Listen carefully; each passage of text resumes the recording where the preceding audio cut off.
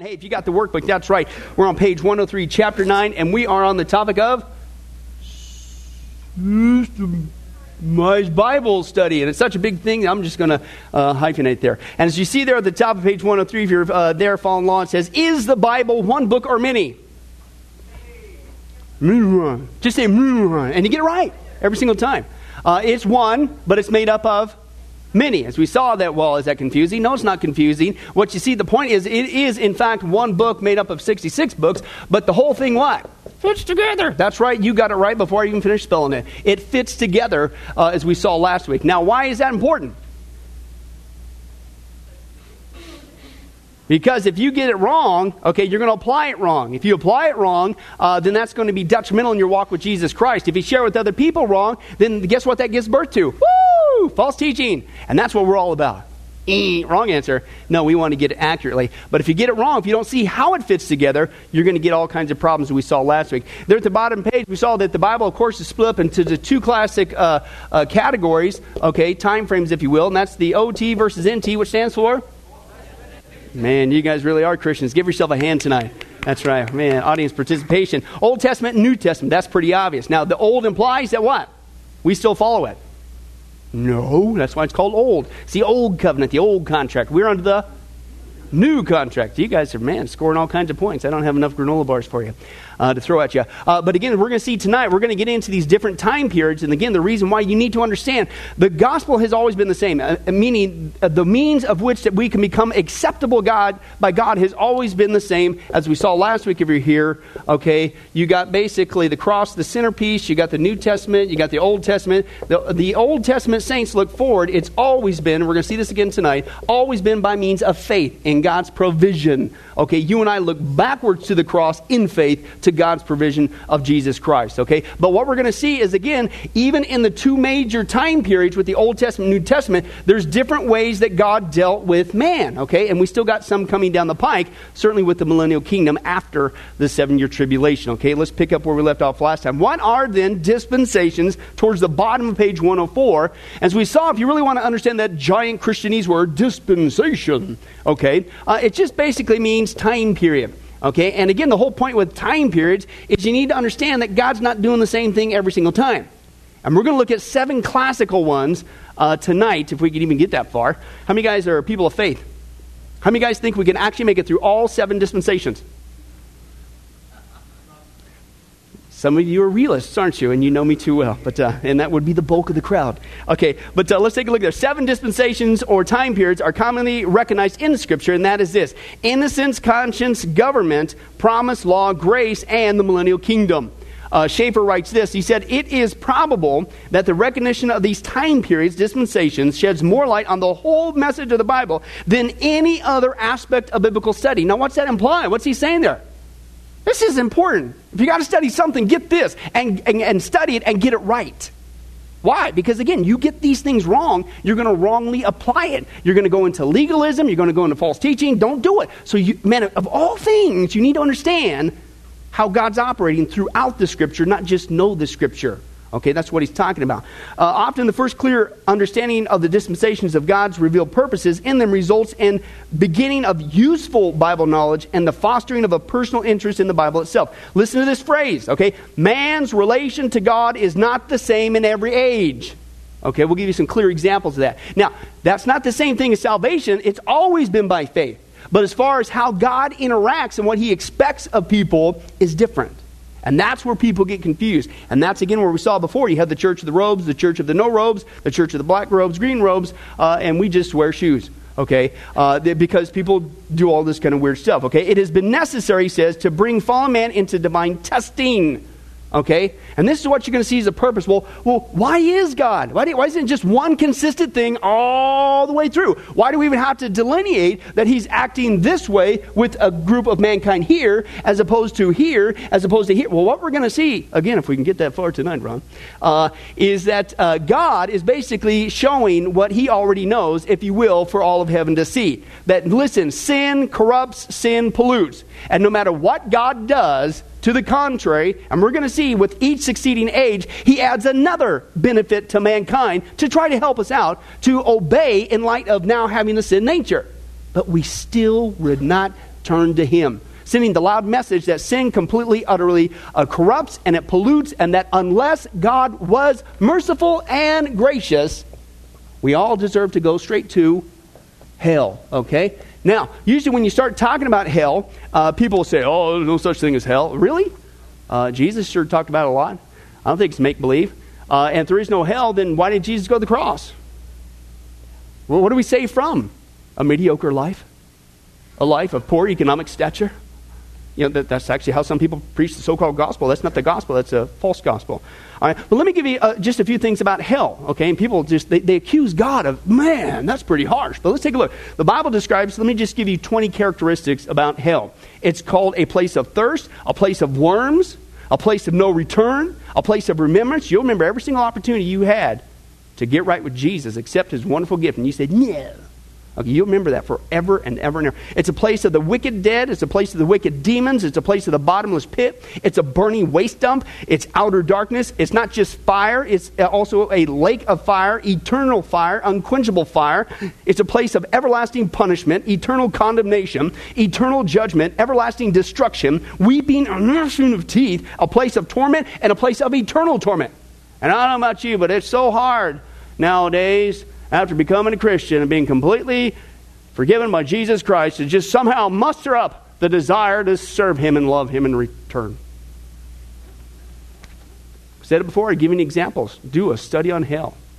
See where we deserve to go if it weren't for the grace and mercy of Jesus Christ. Okay? That'll fire you up. That'll get you appreciative. But see, we don't even want to deal with it oftentimes in church. And I bring this up because a lot of people, skeptics, even people in the church, I don't hear that, stuff like that. It's like, whoa. But typically the non-Christian, they'll act like God's doing something unjust. Well, again, I said all that about hell, and it is pretty graphic, folks. That's pretty intense. You don't want to go there. Okay. But again, when you see what God's doing in these different time periods and how each succeeding one, he gives you, okay, I'll give you this to help you out. Okay, I'll give you this to help you out. Listen, and the whole point when he's all done, it's like, no matter what I've done for you, you still will not come to me. Is hell really that bad? I mean, he could have stopped 2 times into it, said, that's it, man. You will not respond. Unless I intervene out of another act of mercy, you will not respond. Okay? And so I think, if anything, it also shows the necessity of a hell, and that God is not being unjust, okay? People say that God is somehow being unjust or unfair. That's accusing God of sin, which, by the way, is a sin, okay? Because God doesn't lie. He's holy, okay, if you think about that. Let's continue on. It says, this in part is God's purpose of the ages, the result of the testings in every case, an unquestionable demonstration of the utter failure and sinfulness of man. Why? Because in the end, nobody's going to stand before God and say, God, this wasn't right. This isn't fair. I didn't have no... Excuse me? I don't care what age you're in. There is no excuse. And every mouth will be stopped, because every assumption of the human heart will be revealed as foolish and wicked by the centuries of experience. Okay? I don't care what God did for you. You still wouldn't respond. I don't care what age. Pick an age. You still wouldn't turn to him. And unless he acted in mercy upon you, he even did all the work now in the age we're in called grace, or the church age. And he's done all the work. All you got to do is just reach out and take it. No. And he's being unjust with hell? Excuse me?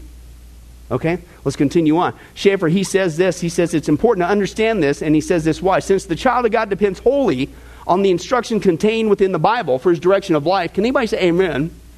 It's supposed to be that way. And since the principles obtaining the various dispensations are so diverse, and at times he says contradictory, I think I know what he means. Seemingly contradictorily would be better. As we saw the example as contradictory, meaning that like in the first age, we'll get to maybe in our study, you're going to see that mankind was a vegetarian. Next age, God said it's okay to eat meat. Not a contradiction. And what you're going to see in these different things, well, we'll say, no, I'll do it now. What we're going to see in these different areas, okay, lest I forget, okay, what we're going to see in these different areas is they'll say, well, the skeptics, this is typically the ones that'll come back with you and I, because they're ignorant of Scripture. They're just picking and poking at stuff. And they'll say, well, which is it, Mr. Christian?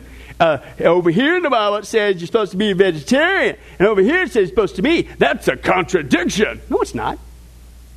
It's just that God is dealing this way with mankind for a certain reason and purpose in this age. And over here it says he can. I would say there might even be, I'm not going to say thus saith the Lord, but if you do the research in the pre-flood society as opposed to the post, and the radical effects that it had on mankind, and the benefits that we gain from, yes, eating meat, protein, things of that nature, okay? And you can't always get what you really need now just from legumes. And I don't think they had peanut butter back then, okay? But that I think because of the physical effects after the canopy fell down and things of that nature on the earth, we do need that protein, okay? But still, there is no contradiction. And that's what they'll classically do and try to pit the scripture. But they're the ones who are also ignorant of, no, God's just, this is not salvation we're talking about. He's just dealing with people in different ways. Old covenant, new covenant, okay, etc. All right, let's continue on. He said that's important, okay? And it's important that we recognize these portions of Scripture which directly apply to us if we are to realize the will of God and the glory of God. Now, in considering the whole testimony of the Bible, it's almost as important for the believer who would do the will of God, which is what we're called to do, right? To recognize then, right? How many guys woke up today, I've got to do the will of God. That's why I'm still sucking air. All three of you, praise God. That should be 100%. Okay, yes, that's why we exist, to do the will of God. If we love Him, we will obey Him. We'll keep His commandments, okay? Well, therefore, that's a good thing, right? Well, how are you going to know what His will is? You got to get in the Bible. Well, praise God. At least that's the next good step. But if you get this wrong, how are you going to rightly understand His will? You're going to try to apply something that has nothing to do with us today. Well, it says in the Bible. And you're going to try it. You're going to be wasting your time. Okay, he says this, so we got to recognize which does not concern us, okay, as also it's important for us to recognize which does concern us. I may not need, praise God, to bring a lamb to the slaughter every time I blow it and sin every Sunday. Anybody thankful again for that? Yes, praise God. Okay, the cleaning bill would be horrific. Okay, but we're guys, we'd figure out something nifty. And but we don't have to do that, praise God. Okay, but I am called, as God has written His law on my heart now, in my mind, internally, by the power of His Spirit, I am called to love God with all my heart, mind, body, and soul, and my neighbor as myself. That does apply. Okay, so let's continue on. He said that's what we got to understand. Now, it's obvious apart from this truth, where we will not intelligently be adjusted to the present purpose and will of God in the world. Now, such knowledge, though, will save us from assuming the hopeless legality of the dispensation. In other words, this will save us from people who would say, well, hey, yes, we're in the New Testament, we're in the New Covenant, but again, as we saw last week, we've got to keep the Jewish festivals. We have to worship on the Saturday because that's the actual Sabbath. That's called legalism. You're wrongly applying the Scripture. It says it in Scripture, but you messed it up with the time frame. He says it'll save us from that in the past, or, listen, the other end of the spectrum, because there's some still coming that we're not in the age, from undertaking the impossible world transforming program belonging to the dispensation which is to come. That one's called the millennium. That's the next one coming down the pike. Some would say that another dispensation is a 7-year tribulation. Some would throw in the eternal state at the very end, but whatever. We're just dealing with the 7 classic ones. Okay, but the point is, there are people today that say that you and I are the ones, the church, okay, through our obedience, is going to usher in the millennial kingdom for Jesus Christ. And it's on our shoulders, and we're the ones that are going to do it with our behaviors of the church. Then Jesus can come back. It's what? Jesus Christ, Revelation 19, is the one who comes back. He is the one who sets up the reign. He is the Prince of Peace, and only He is the one who's going to bring peace back to this planet, not us. So now you're going the other end of the spectrum. You're not trying to drudge up something from the past and creating legalism for it, but now you're going to the future and putting that responsibility on you, and it's just what? And that's what you see in the church today, guys. This is why we got so many false teachers, false teachings, so many different denominations, simply because of this. And no wonder He made that opening statement, okay, of all things to get right. In studying the Bible, you need to understand what God is doing throughout the ages, all right? Showers, he says this. He says, now, here's some of these examples we're talking about. Numerous things in the Bible indicate that God employed different dispensations or ways of administering His rule throughout history. For example, before the Noahic flood, God did not institute capital punishment for murders. Genesis chapter 4, Cain killed Abel. Was capital? No. What did he do? He banished him, okay? But at that particular time frame, for God's reasons, it wasn't. But, keep reading though, He did institute it after the flood. Genesis 9, when He says, now you can also eat meat, He says, oh, by the way, life for life. Okay? So that was a change. right? Now, not for salvation. That's always been the same. But the way that he's handling that generation, that did change. And again, we'll get to that. It's God's way of showing, listen, no matter what I do. And again, each succeeding generation, he slaps on another benefit. Okay, I'm going to help you out again. And we still don't respond. Okay? And but that's one example there. Between the giving of the Mosaic law and the death of Christ, God commanded that adulterers in Israel be put to death. Do we do that today for people who commit adultery? No? Anybody glad for that? Okay. He says, but since the death of Christ does not so command. While the Mosaic law was in effect, God required Jews to worship on Saturday, the Sabbath. We gave that example. But since the death of Christ, God does not so require. We saw that Colossians chapter 2. Hey, don't let anybody judge you by what you eat or drink or the Sabbath or a festival and things of that nature. Okay. And the reason why we do it on Sunday is in honor, even scripturally, of the resurrection of Jesus Christ. Okay. Is why. Continue on. He says this. He says, God's people today do not offer animal sacrifice for sin, but before Christ's death, they were required to do so. Okay, now that's just a handful of just a slice of just a few of these different time periods of how God reacts. Any one of those will either lead to legalism or false teaching. Right? If you don't get it right. And that's just a couple examples. There's a whole lot more you can unfortunately get wrong. Okay, again, it's very important. Now, let's take a look at the first one. It's the dispensation. Hey, we get a fill in the blank tonight. Praise God. Moment of silence. Okay, I don't have any more time for that. It's called the dispensation or the age of innocence. Is your blank there? For those of you who got the workbooks, innocence. All right. This is the beginning point when man was created in Genesis chapter 1. It continued until man fell, sinned, Genesis chapter 3. And during this time frame, Adam and Eve had the responsibilities. This all they had to do. I'm giving you paradise, and this is all you got to do. All right, be fruitful, all right, subdue the earth, have dominion over the animals, use vegetables for food, and care for this garden. That's it. That's all you got to do. And God says, oh, by the way, there's one prohibition. Whatever you do, don't eat from the tree of the knowledge of good and evil. That's it. Right? Man, God, he's so legalistic. He's just trying to ruin our fun. That's all you had to do, man. That's all you had to do. All right? Now, the phrase here, this is what it says. At this time, man had what was called unconfirmed, is your next blank there, unconfirmed favorable disposition. Unconfirmed favorable disposition. All right? Now, when this favorable disposition to obey God was put to the test, I mean, they didn't have to sin. Right? They actually started out what we have never known this side of heaven, without a sin nature. Anybody excited about that? I've shared that before, but man, it blows me away. You got Johnny Erickson Todd, the quadriplegic, been in the wheelchair for decades. And when asked what is she looking forward to when she gets to heaven, you'd think she'd say, I'm looking forward to new legs and getting out of this chair. She says, I am so looking forward to getting rid of this sin nature. Now that's godliness. Okay? But Adam and Eve, they didn't have it. So that's why he used the word unconfirmed. All right, well, let's put to the test. Will you still love God? I've given you everything you need. You know, I haven't given you 55,000 million rules. I've given you everything you need, and life is easy. I mean, stuff grows great, and it's awesome, and woo, right? You even got peace with the animals, man. You can hang out with all kinds, elephants and alligators, and right? It's cool. Okay, that's what it was, right? But no, what happened? They were put to the test, and guess what happened? They blew it. Once again, they blew it. Man failed. Satan tempted, obviously, eating the forbidden fruit from the tree there, and it ended. That was it. Okay. That was the first test. You blew it. Okay, that's when it ended there. The result, that spiritual death came to them and their descendants. Hello? Anybody say thank you, Adam? Yeah. Anyway, and including subjecting to disease, deformity, and Ruth, there it is. What is, I can't believe it.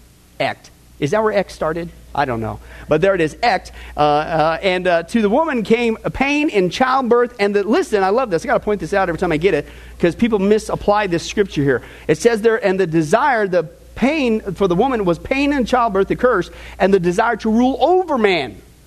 Okay? The passage there in some translations will say that the desire was for her husband, kind of like giving the impression that like, hey, she wanted to, and no, that's not what it all is talking about. It's talking that she wanted to take authority. Now, is there any teaching on the planet that has even infected the church that rejects male leadership in the home or in the church and demands that the female takes charge and she's the one who's to rule over? And that's feminism. That's right, Jordan, all the way from Canada. It's feminism. Man, had to work that one out. Yes, it's feminism. And what you see is that teaching actually feeds into the curse. Crazy. Absolutely. It doesn't liberate. It feeds the curse. Okay, is what that says. Now, for the guy, the ground became cursed and caused man to have to work much harder to produce food from it. We lost our intimate fellowship with God. Adam and Eve did. Now they feared God as they gained knowledge of Him, okay, of sin. Okay, so when they sinned, what was the first thing they did outside of blame? The first thing they did was they went and sowed, and they what? We never try to hide from God amongst our sin as if He can't see in the dark. But hey, the preacher's gone meddling. Let's continue on. This dispensation revealed the failure of man, but here's the neat thing. God could have nuked the planet right there. That's it. I can't believe, I'm starting all over. What's it say there? But at the same time, He gave the promise of a coming Redeemer. I'll fix it for you. The seed of the woman is going to crush the head of the serpent. Isn't that amazing? Absolutely amazing, especially when you look at it from God's perspective. Now, the second one is the dispensation of conscience. Okay, conscience, or the age of human determination. This began right after the next one, Genesis 3:7, up till Genesis 8. Okay, after the flood there. The first new ruling factors that God used in this dispensation to govern man was the human conscience. Okay, as Paul indicates that even some of the Gentiles who don't even have the law, Romans chapter 2, he says they even obey the law. They mock you. You got the law, but you don't even obey it. He says even these guys who don't even have the copy of the law, they know inherently it's wrong to lie and to murder and to steal, which is the Ten Commandments in the law, and that's what his point. So there's this inherent knowledge. There's conscience, okay, that apparently was gained from eating of the tree of the knowledge of good and evil. The second ruling factor at this time period governing man seems to be the Holy Spirit. And he says in Genesis 6:3, God talked about His Holy Spirit striving with man during the days prior to the Noahic flood. And the verb there means to strive. It literally means to rule. Therefore, the Holy Spirit was a ruling factor during this second time period. But what happened? Man failed again. Man failed again. Cain refused to bring the proper sacrifice to God and eventually killed Abel. Conscience could convict, but it could not bring victory. Paul talks about that, and this is what's so amazing, the time frame that we live in. Okay, we're not only saved by grace, but after we're saved, we're indwelt with the Holy Spirit, who's not just our deposit guaranteeing our inheritance, praise God, but He's there to give us the ability to now fulfill God's law in obedience to Him. Okay, the ones that apply to us today. Isn't that amazing? So He even gives us the power, the ability to obey Him. But as we're going to say, even in that time frame, we still don't do it, do we? All the tools are there, and we still don't tap into it, and we still don't do it. Okay? In fact, let's continue on. He says that in conscience there, God brought judgment, and man failed miserably, and Cain refused to bring the proper sacrifice. He killed Abel, and mankind continued to grow more and more evil, and finally God brought judgment through a worldwide flood. But God could have started all over. That's it. I had it with you guys. I can't believe you. What's it say? God again showed His grace by saving anybody. Yes, it was down to 8, but the fact that He even saved 8, Noah and his family, mind-blowing. Man. Okay, let's continue on. God's going to each time throw in something else. Like, okay, now you're going to do it? Okay. Next one, dispensation of human government. This spans from Genesis 8, picks up after the flood, to Genesis 11. That's the Tower of Babel. Yeah, we did great there. We once again rebelled against God. But anyway, so God's promise to Noah was that He would never again destroy the earth by a flood. Okay, but the second time by fire. Okay. Anybody make a good fire noise? Okay, I got to somebody throw in a couple crackles. And then make a bomb noise. Right, okay. Man, let's just close in prayer. That was great. No. Okay, yeah, the second time, as we're going to see at the end of the millennium and the great white throne judgment, boom, 2 Peter 3, the earth, the whole universe gets blown up by fire, and God has a new heavens and a new earth. Okay, but anyway, so the first time was by a flood, the second time is going to be by fire. Now here's the point. It's an unconditional covenant, okay? Man's responsibility during this time period, listen, here's what God gave him. Again, He stacks another one on top. Is on the basis of human conscience. You got a conscience. You know right and wrong. There's no excuse. Okay, I've given you the restraining power of the Holy Spirit, okay, and then this time I'm going to throw in on top human government. Okay, I'm going to give you human government, and surely with that 3 combo things, you're good. How'd they do? No, they failed, okay. In fact, government was given the mandate to kill murderers at this point, so we're going to even really try to help curb this from getting out of control like it did last time before the flood. Okay, and the command was multiply was renewed. The eating of meat was allowed. But again, mankind failed. This was evident by Noah's drunkenness. Okay, Ham's irreverence. What'd he do? Went back in there and he looked upon his dad, and whether that also implies other things, unfortunately, sin. And man, does your heart not grieve after what the Supreme Court has done? We had better pray, and we better get active for our country, folks. We are headed for judgment. Again, mankind failed, and the moral and religious breakdown that resulted in the rebellion at the Tower of Babel. God says all you got to do is get out there and repopulate. No. We're going to stick around here, and we're going to build our own kingdom. All right, so what God do? So that ended that thing, and God judged the people, confounded their speech, and led to the development of separate nations. But again, God's grace is evident. He says, all right, I'll tell you what. I'm going to narrow it down for you. And that's when he begins to call Abraham. And he begins the process of preserving the godly line, okay? So the fourth one is the dispensation of promise, okay? Or covenant with Abraham there, okay? This one extended from Abraham's calling, Genesis chapter 12. Again, he came out of the Ur of the Chaldees. And that's that noise when you in the car and you take that really sharp corner. Because if you look at the map, it does go around the crescent there in the... Yeah, whatever. But the other driving things we saw before that you get out of that, the Bible says, I believe in Hebrews, building on that text in Genesis, that Abraham left the Ur of the Chaldees not knowing where he's going. Who needs a GPS, right, man? Right? And you never get lost. You're just taking a journey. You're enjoying the journey. Yeah, whatever. Let's continue on. I got to finish. To the giving of the Mosaic Law in Exodus 18. That's this time frame. The fourth period here had 4 ruling factors which God had given to Abraham and his descendants. So here it is. Okay, you going to obey me now? All right? No excuse. Here's what I'm going to give you. You got that human conscience thing. You got the restraint of the Holy Spirit. You still got that human government thing going on. And I'm going to make it easy for you. I'm just going to give you a divine promise. All you got to do is trust me. That's all you got to do. I'm going to do it. Just trust me. Well, here's what happened. Abraham and his descendants were called to trust in God and his promises. And they were given to him. And we'll get into that, Lord willing, maybe next week on the covenant. Abrahamic covenant, Davidic covenant, etc. Things that God is still going to fulfill. He's not done yet. That's why he's not done with the Jewish people. Okay, people want to write him off. That's a contradiction in the scripture. The promise is given there, and they're called the Abrahamic covenant. But listen, Abraham and his descendants, how did they obey? Well, let's take a look. They failed the test. Okay, all they had to do was trust God. God doesn't lie. Trust him. You can obey him. But on several occasions, they disobeyed God with lapses of faith concerning the fulfillment of God's promises. And the first one, Abraham fathered Ishmael through Hagar. God says, I'm going to give you a son. I don't care if you're 100 and your wife's 90 years old. If I wanted to have a child now, you're going to have a child. Wouldn't that be cool today? You know, ladies are shaking their heads. Guys are just... It's just a whole different thing. Let's just move on. Okay? And but what did he do? All you had to do was trust God. God doesn't lie like us. Why? And he compromised. And do you realize we still have to deal with this one act of disobedience? Ishmael. Why do you think there's all the fighting in the Middle East? You still got the two fighting against each other today, after all this time period, because that one. Twice he lied concerning his wife Sarah. Isaac lied concerning Rebekah. What, you mean it goes down the generation? What you do today is your children watch you, they're going to copycat it? Oh, that's a whole nother message. Then he went down to the third one. Jacob was a great deceiver.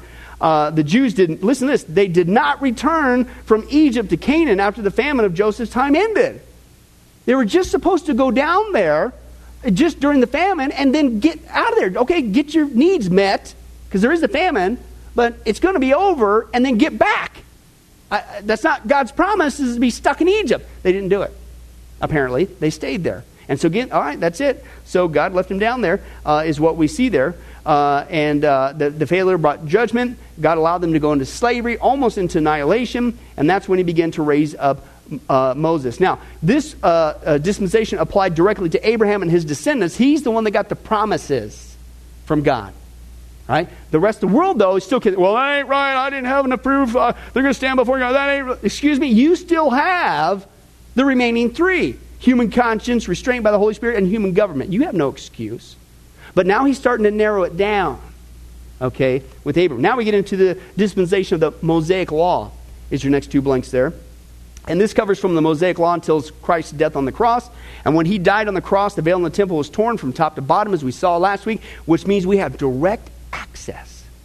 Direct access, Hebrews says, to the very throne room of God. And through the blood of Jesus Christ, we can approach God with boldness, it says, and confidence to get help in our time of need. Isn't that what God, the one who made the universe, who upholds and sustains it, and last time I checked, at least on Thursdays, it's big. And yet when we have problems, do we go to him? You see what I'm saying?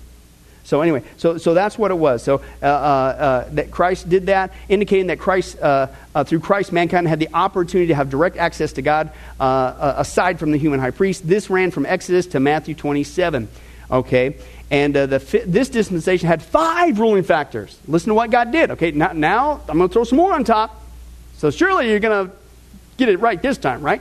And that's what you see there. Okay, so you've got human conscience. Okay. With people in Israel, you got the restraint of the Holy Spirit, you got human promise. Don't forget your the divine promises. Plus, I tell you what, I'm going to give you the Mosaic Law, just in case you need something that really itemizes what you're supposed to do. Guys can understand that, I think. Hey, have you ever gone into a position where it's completely nebulous? Hey, you're hired, but you have no stinking idea what they expect from you or what you want to do. Isn't that frustrating? All right. So from a guy's point of view, you can go like, okay, listen, I'll tell you what, from God, if you will, I'm going to break it down for you. I'm going to itemize. Okay, here's what you do. Here's what you don't do. Here's what you do. Here's what you don't do. And all you got to do is follow these do's and don'ts. Surely you're going to obey, right? We didn't even get that one right. Okay, let's take a look there. He says there, was given externally to rule Israel, Exodus 20 through the book of Deuteronomy. 613 laws contained God's desire for moral, civil, and ceremonial aspects of Israel's daily life as a nation. And the question whether they would be willing to be able to live by these commandments was quickly shown to be in the negative. The Jewish people continuously broke the law, and the ultimate rejection of God's rule came when they rejected their own Messiah, okay, and nailed him to a cross. Throughout this time period, the people experienced several stages of God's judgment. Okay, so even the judgment, it wasn't just boom like the other ones. It's like all right, first I'm going to send you into captivity. And surely you're going to wake up after that. I'll let you come back. And as we saw, even as you know, at the end of Malachi, they still didn't do it. All right, so if you will, even in stages his judgment came, they still. And you can even break it down even further when you go into Judges and things of that nature, and how Israel just turned against God. He'd raise up a judge. He'd rescue them. Oh, you going to listen now? As soon as that guy died, what'd they do? Went right back in the evil. Raised up another guy. What did he do? While he was alive, did good. When he died, went right back down to it. Okay. In fact, let's all do that. Right on. You guys are staying awake. I got to use these noises more often. Okay. Especially when you're talking about the 7 classic dispensations of systematic Bible knowledge. So anyway, but it's working well. When they rejected Messiah, God's judgment was to temporarily remove Israel from her place of blessing. Now, I'll add one more thing to this. Okay. They not only didn't keep the law, they ruined the law. All right, let me give you some examples, and I'm still going to try to make it over to that next page by Cracky. Okay. And they came up with 39 main tasks that could not be performed on the Sabbath.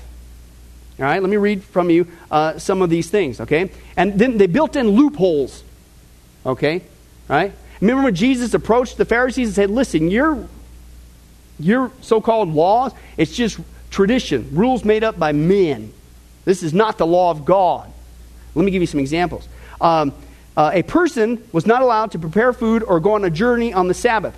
If they had to walk, they could only walk a maximum of 3,000 feet, which is about 2/3 of a mile.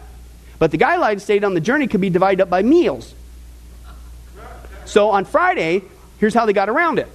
Some went and deposited, the day before the Sabbath, they went and deposited a meal 2/3 of a mile away. And so on the Sabbath, they could walk the 2/3 mile, eat a meal that they had stashed, then go another 2/3 of the mile. Yeah, but that's okay. Okay. Another one was as we shared before, it was illegal, they said, to spit on the Sabbath because spitting's not work, but plowing's work. And they believe that if you spit, it's going to hit the dirt, and it's going to cause the dirt to turn and create a furrow, and that's considered plowing, which is considered work. Okay? And let me give you a couple more. Oh, by the way, when you broke these rules that they made up, death penalty. Now, I got some more I'm going to share with you. Death penalty. And Jesus shows up on the scene, and he says, man, when you go over land and sea to make a convert to this, and you make them twice as much the son of hell as you are. This is a burden. I've come, my yoke is easy, and my burden is light compared to this baloney. Okay? Let me give you some modern Judaism, because you think it stopped? No, it didn't. Let me give you a couple examples. This is from a Jewish scholar in a guide to the practical observance of the Sabbath. Okay, here's some instructions today. Cooking in most forms, boiling, roasting, baking, frying, is forbidden on the Sabbath, especially when the temperature is raised above 115 degrees. Okay, now, if the hot water tap is accidentally left on, it cannot be turned off on the Sabbath. Okay? Escaping gas may be turned off, but not in a normal way. One must turn off the tap of a gas burner with the back of the hand or the elbow. One cannot squeeze a lemon into a glass of iced tea, but you can squeeze a lemon onto a piece of fish. Okay? Since Exodus 34:3 teaches you cannot light a fire on the Sabbath, it is also wrong to turn on electric lights. If you need to turn on the lights, you can get an automatic timer, which will do the job for you. So too, an air conditioner cannot be turned on by a Jew on the Sabbath, although a Gentile can do it as long as the Jew doesn't explicitly ask him to turn it on. You cannot bathe with a bar of soap on the Sabbath, but you can use liquid soap. And here's one. I'll just stop at this. This is for today, by the way. If someone is walking on the Sabbath and discovers they're carrying something in their pocket that they forgot was in there, they have to stop carrying it immediately. But now you got a conundrum here. At the same time, though, since Jews are not allowed to lift anything on the Sabbath, a person is not allowed to simply lift and take the item out of their pocket. That's one of those things that create a black hole in the universe, like eating pasta and antipasta in the same time-space continuum. Okay? All right? Now, in order to get it out, he has to reverse his pocket so the item falls out. And then he must leave it there. But if the item is valuable and he doesn't wish to leave it on the ground, he can ask a Gentile to watch over it for him. Or, if you must take the item with you, you can carry it, but not in the usual way. You can put it in your shoe or tie it to your leg as long as you don't tie it in a knot. Or somehow suspend it between your clothing and your body. And you are a godly person. What? No wonder Jesus had choice words for the Pharisees who would put all these stumbling blocks to the Father. Rules, traditions, made up by man. Yeah, real quick. Well, probably not, I would guess. But again, if you're going to follow the old traditions, but these are new traditions, so who knows? Obviously, the rules change. Okay, let's talk about grace real quick, and then hopefully the Millennial Kingdom will be done. It says this, the next dispensation is grace there, 108 there, number 6. Grace is involved certainly in every dispensation of God's program, but this one is unique a little bit more. This is where we're at today, by the way. Okay, this guy says, although the grace of God's functioning throughout the Old Testament times, it began to function in some new sense as a result of the ministry of Jesus Christ in his first coming. John indicated this when he wrote, the law was given by Moses, but grace and truth came by Jesus Christ. And he appeared to be making this new function of grace parallel with the function of the Mosaic Law. The Mosaic Law never functioned as a way of salvation. What? Yeah. As Paul says, it's like a taskmaster. It's supposed to point you to the Messiah. That, oh, wow, I can't keep this law. I'm in trouble. I need a Savior. That's the purpose of the law. And as Paul says, nothing was wrong with the law. It came from God. Of course it's holy and right and just and true. The problem's with us. We can't keep it. Okay? Is the thing. He says, so it didn't function as a rule of a way of salvation, but it did function as a rule of life, a ruling factor, if you will. Now, John is saying, though, in light of this, that grace now has become as a function of a rule of life for us now, as a ruling factor, as a result of Jesus coming. Okay? Now, this may be a good time to point out, as we stated earlier, to make the point that a rule of life is not a way of salvation. Not eating meat back here ain't going to get you saved. right? Over here, when the Mosaic Law was given and going into the temple and offering that didn't save you. It's always been faith, looking forward in God's provision, looking back you and I today in God's provision. And that's what he's talking about there. He says rule of life is not the same thing as a way of salvation. And again, you get that one thing confused, all kinds of legalism, all kinds of false teaching and false teachers promote that today. From the beginning of time, man's always come to God through faith alone, belief, trust, and confidence. But the rule of life has changed throughout different dispensations. That's what we saw tonight, right? How many different, he keeps adding, okay, now you're going to do it? It's changed, okay? And that's what he says. Several passages talks about this in the New Testament, showing that grace is the ruling factor in this time period. Now, this spans from the birth of the church, Pentecost, Acts chapter 2, until the second coming of Jesus Christ, okay, and that's in Revelation 19. Now, here's what God's done for us in this age. Okay, you've got human conscience, you've got the restraining of the Holy Spirit, you've got human government, okay, you've got his promises, and now an age of grace, right? So surely we're going to always obey God now, especially being indwelt with the Holy Spirit, who is the one who empowers us to live a life that's pleasing to God. Hey, as Christians, we don't do that. Aren't you glad that salvation is complete in Christ? Even though we blow it, he knows it. Even though he's given us all this, we still blow it. Aren't you glad he doesn't say, bye, I'm done with you, go to hell. Wonderful, wonderful time period that we're in. Okay, he is very gracious. Okay, it consists of a favorable disposition towards God and the indwelling Holy Spirit so that we can obey God. Now, during this dispensation, man is supposed to obey God on the basis of the rules of life that we just mentioned. But as we look at God's Word and how things will be at Christ's return at the end of this age, we're going to see that mankind is once again failing and will fail to obey God on the basis of these rules of life. As Christ's return, the unsaved will actually have even though every day they're taking breath, every day God is saying, will you just receive this gift from me? I'm willing to forgive you everything you've ever done. My son's done the whole thing. You don't work for it. You can't earn it. It's safe. It's 100%. It's secure. All you got to do is just take it. No.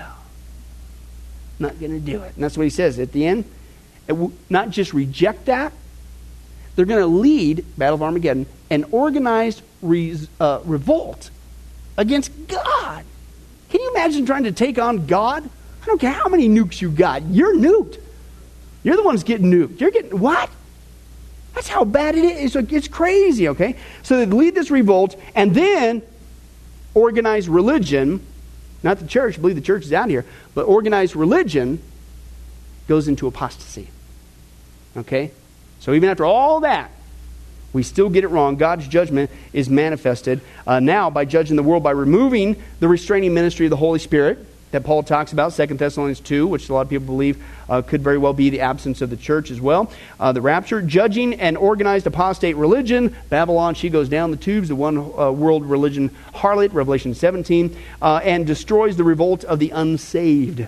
That's a bloody mess, literally a bloody mess. I think it's 4 feet high. The blood is for 200 miles in the Battle of Armageddon. Don't mess with God. Now, the last one and we'll close. The dispensation of the kingdom is your last blank there. And that's talking about the millennial kingdom. And it's going to begin with the return of Christ. Okay, Matthew 24, Revelation 19, that's what he sets up when he comes back. Not just puts down the Battle of Armageddon, he sets that up. And to reign on the throne of David in Jerusalem, literally. Now, during this time, Jesus is going to rule the world with a rod of iron. It's going to end, though, at the end of the 1,000 years with the release of Satan from the pit. That's why it's been so awesome during that time. He's going to be released at the final 1,000 years there, at the end there, and he's going to get mankind to rebel once again, unfortunately. This is covered in Revelation 20, and there's many other passages dealing with that. And Satan, again, during this whole time is going to be bound. The demonic forces, as well, is going to be inactive. And Jesus, again, is going to be ruling and reigning theocratically. As we saw before, this is the awesome news. No more election campaigns. No more election promises that are never fulfilled. And once again, I have to kick it every single time I get it. No more politics, which we all mean. Poly meaning many, and ticks are blood-sucking creatures. It's all gone. It's over. No more of that baloney. Jesus Christ is ruling and reigning literally on the planet, and he only does always what is right and just. Isn't that awesome? Okay, that's really coming to a planet near you. Okay, and it might be pretty soon.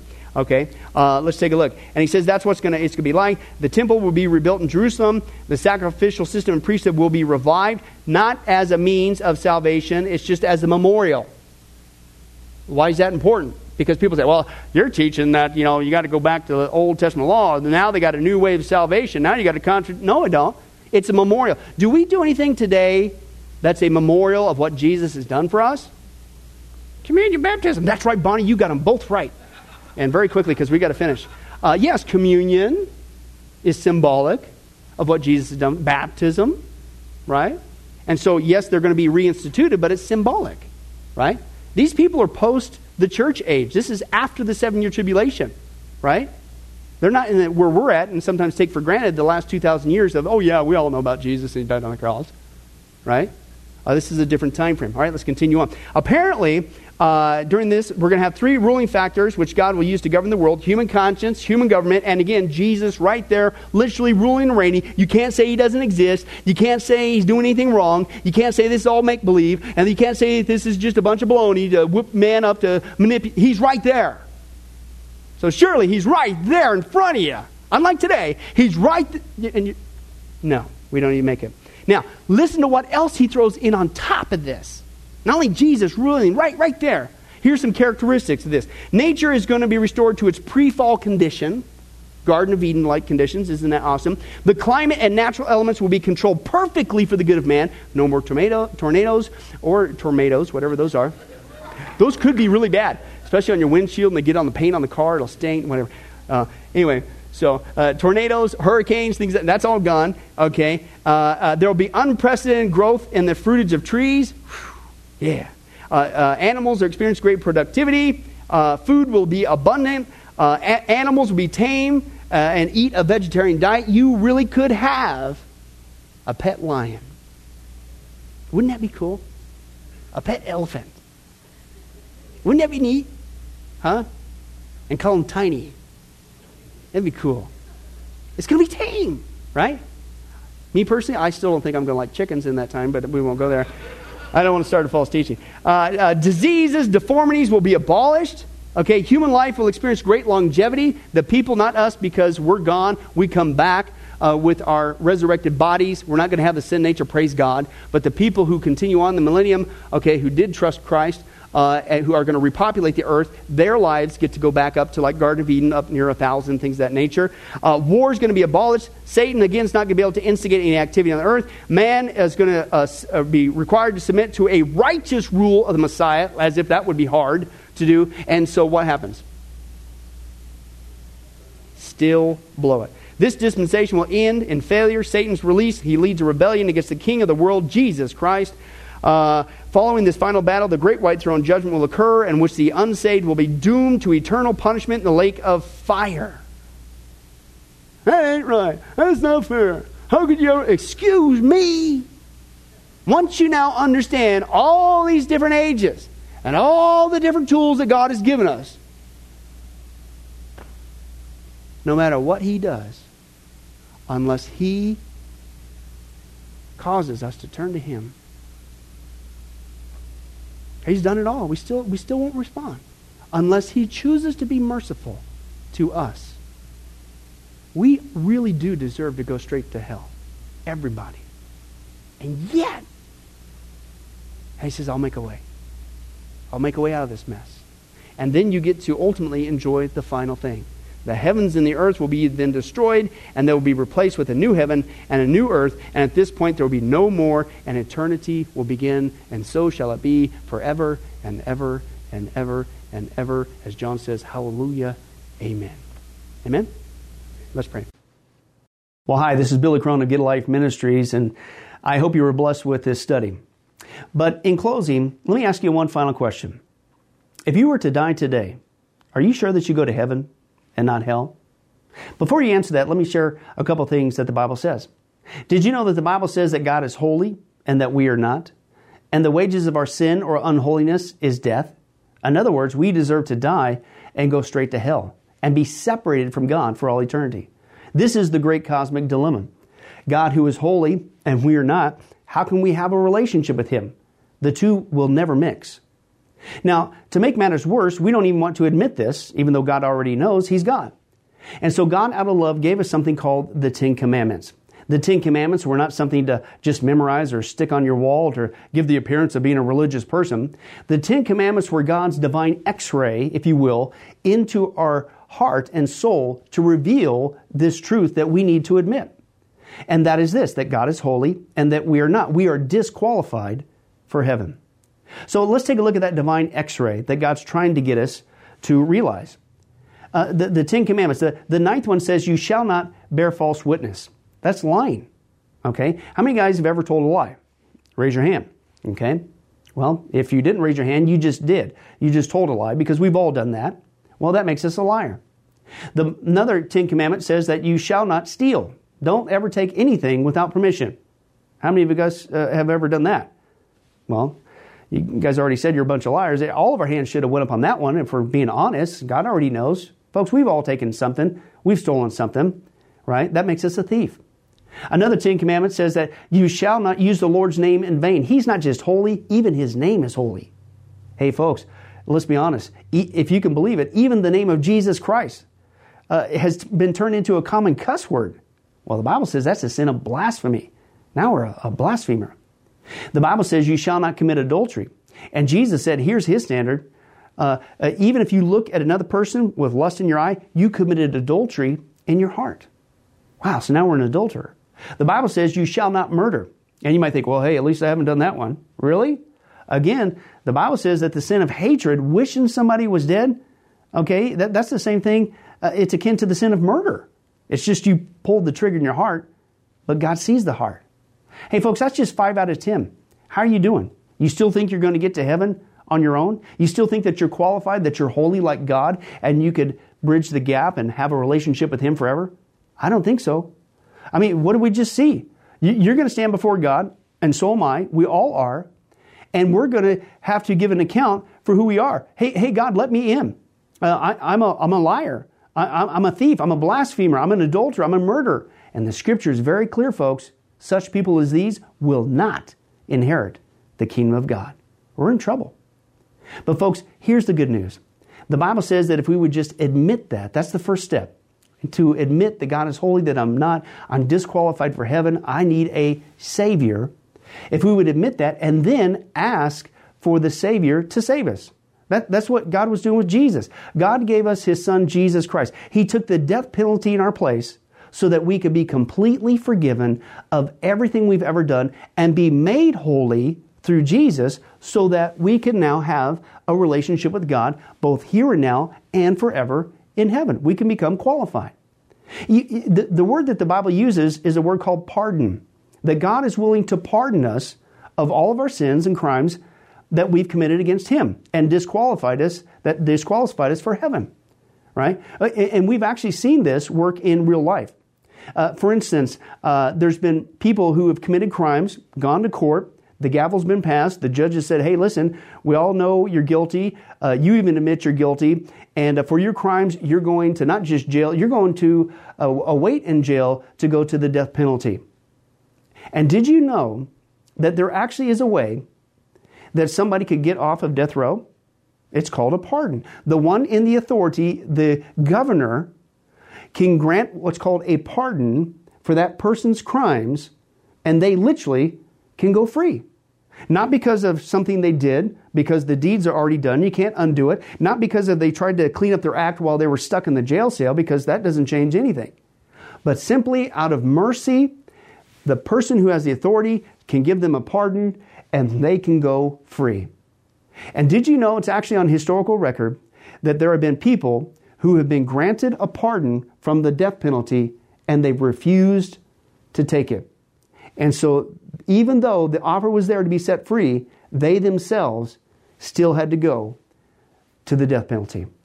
Folks, in a nutshell, that's what God's doing every single day with all of us this side of heaven. While you still have breath, you still have an opportunity to receive God's pardon.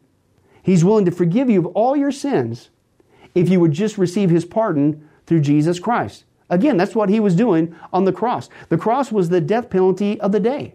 But since we weren't there, and since we can't earn it, it's a gift from God, you have to receive that by faith.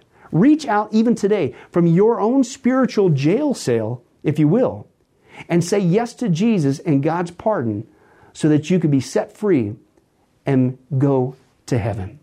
The Bible says that if you will confess Jesus as Lord and believe in your heart that God raised Him from the grave, you will be saved. Hey folks, if that's you, don't delay. You may not even have tomorrow. Today could be your last day. Please accept Jesus Christ as your Lord and Savior. Confess with your mouth He is Lord. Believe in your heart that God has raised Him from the grave. And the Bible says you will be saved. Well, this has been Billy Crone of Gill Life Ministries. If there's anything that we could do for you, our information and number will come up here shortly. And please don't hesitate to contact us. But remember, I hope to see you in heaven. God bless.